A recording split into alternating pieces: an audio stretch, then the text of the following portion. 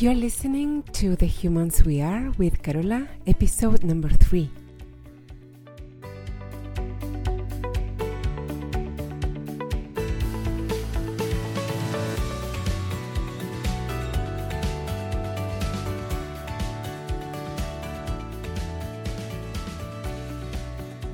Hello, my friends. How are you? So happy to have you back. I hope you're doing amazing and that you are loving the best you can the human that you are being this week. How is she doing? How is that human that you're being today doing? Just notice, don't judge her, trust that she is doing her best. So the topic that I wanted to talk about today is unconditional love. And the reason is because I think many of us have a core misunderstanding about what that really means and what it looks like, and that error gets us in trouble.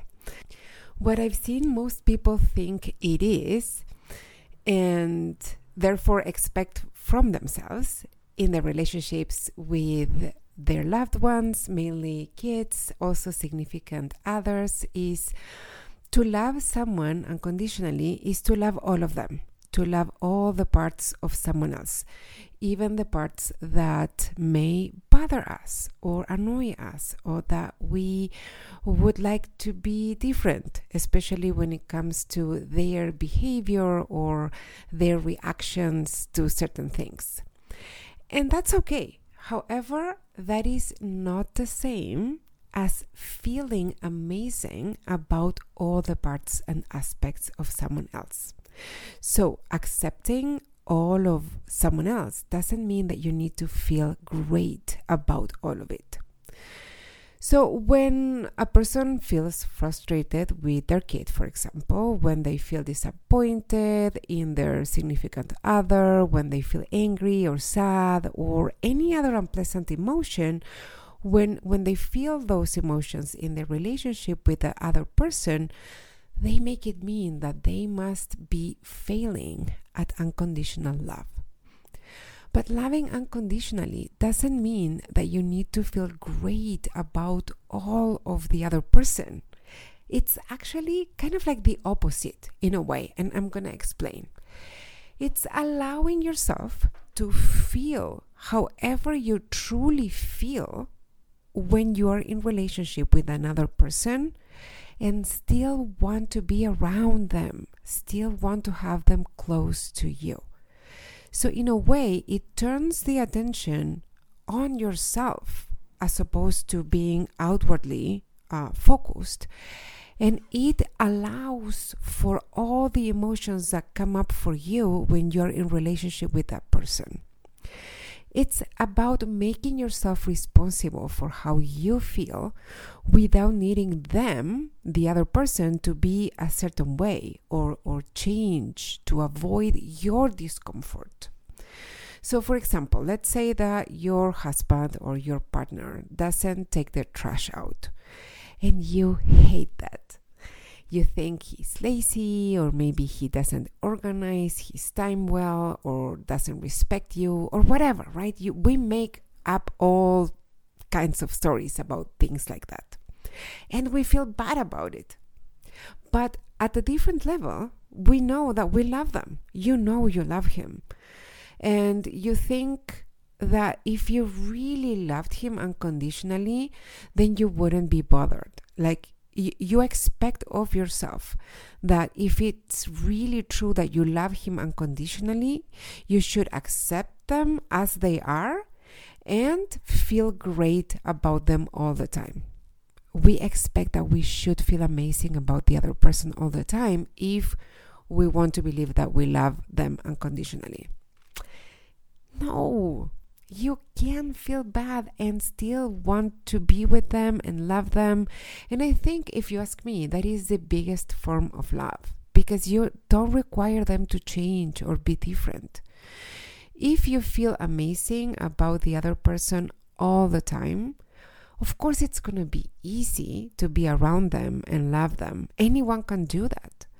But if you feel bad about something that they do, or something that they don't do, or something that they do the wrong way, if you really hate something that they do, but you take responsibility for you and you don't expect them to try to change, or you don't try to change them so that you can get relief from your own discomfort, and you still want to be around them, that's unconditional love. You don't have a condition that you need to feel amazing about all of them so that you want to be close and around that person. The same thing applies to your kids. You can feel annoyed at them. It's okay. You're not a bad person or a bad parent if you do. You're just being the human you are. You don't require of yourself that you need to feel amazing about all of them, about all they do and don't do, or else you don't love them unconditionally, or you aren't a good mom. No, your willingness to deal with your own discomfort and not make them responsible for your relief, that's the unconditional part. Even if you feel frustrated, annoyed, tired, disappointed, etc., you understand that it only means that you are being a particular human at that moment that doesn't like some of the things they do or the ways they are. You can change that if you want to, by the way. Like, you can get yourself to the place where you feel amazing about all of them, but you don't have to.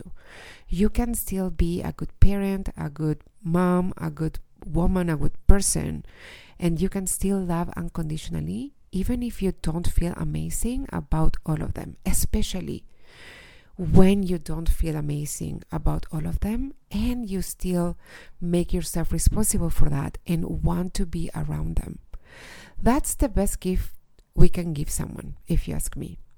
Being responsible for your own emotions, that's what unlocks your capacity for unconditional love. And that goes for you too, for loving yourself unconditionally. You don't need to require yourself that you act a certain way or be a certain way or think or feel a certain way, physically or otherwise, to want to be you, to want to be around you. So if this topic resonates with you, please let me know on Instagram. You can find me as at Fuertescarola, and you will find post for this episode. So please shoot me a message or comment or post any questions that you have about this topic. And if you enjoyed it, please share it with a human that you love and that you think might benefit from it. Help me spread the message. And of course, if you can leave me a rating and review on Apple Podcasts, that would be super helpful to help me and the algorithms show this show to more people. I'll talk to you most likely next week. And in the meantime, get curious and notice something that the human you are really likes that you hadn't paid attention to before. I recently noticed that I really, really like the sound of my pups when they're howling. Okay, so that's all for now, my love. Be more kind to yourself that you think you deserve today, and I'll talk to you next week.